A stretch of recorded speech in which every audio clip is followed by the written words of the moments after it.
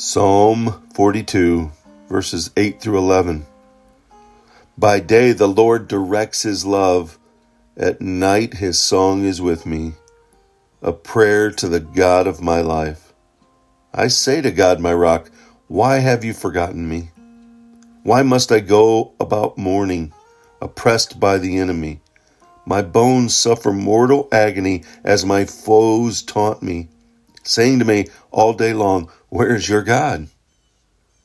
Why are you downcast, O soul? Why so disturbed within me?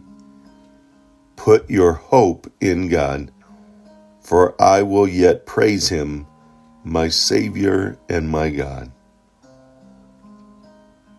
How many times in our life do we feel the world crashing in? That life is happening at a fast pace and we can't seem to slow it down. Or maybe like it's a merry-go-round and we can't get off. Maybe we're feeling crushed and perplexed, disturbed. And we do ask those questions. Why have you forgotten me?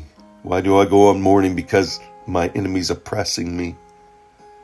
My bones suffer, my whole body aches. And I have the tendency to think, where's my God? And here the psalmist asks the question for a self-evaluation. Why are you downcast, O my soul? Why are you so disturbed within me? And he answers the question by saying, put your hope in God. It's a reminder that even when the world's crushing in, even when the merry-go-round is going so fast we can't get off, we stop and we get still before the Lord. We do ask, why am I feeling this way? Why am I so disturbed? Why am I so downcast?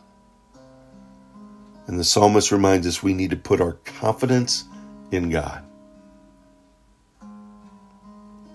He says at the beginning or at the beginning of this passage that I was reading in verse 8, by the day the Lord directs his love, and at night his song is within me, a prayer to the God of my life.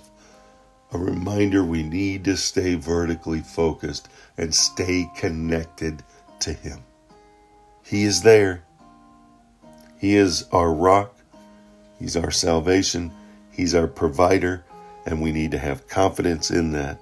And when we feel ourselves starting to question, starting to doubt, starting to get disturbed, put our hope in God. Place all your confidence in him. And we will still praise him. It's the recognition that, I'm human. I'm going here. I'm going in that direction. Stop. Take those 3 deep breaths. Jesus Christ rules. And elevate him. And watch your sorrow turn to praise. Because my Savior and my God will never leave us nor forsake us.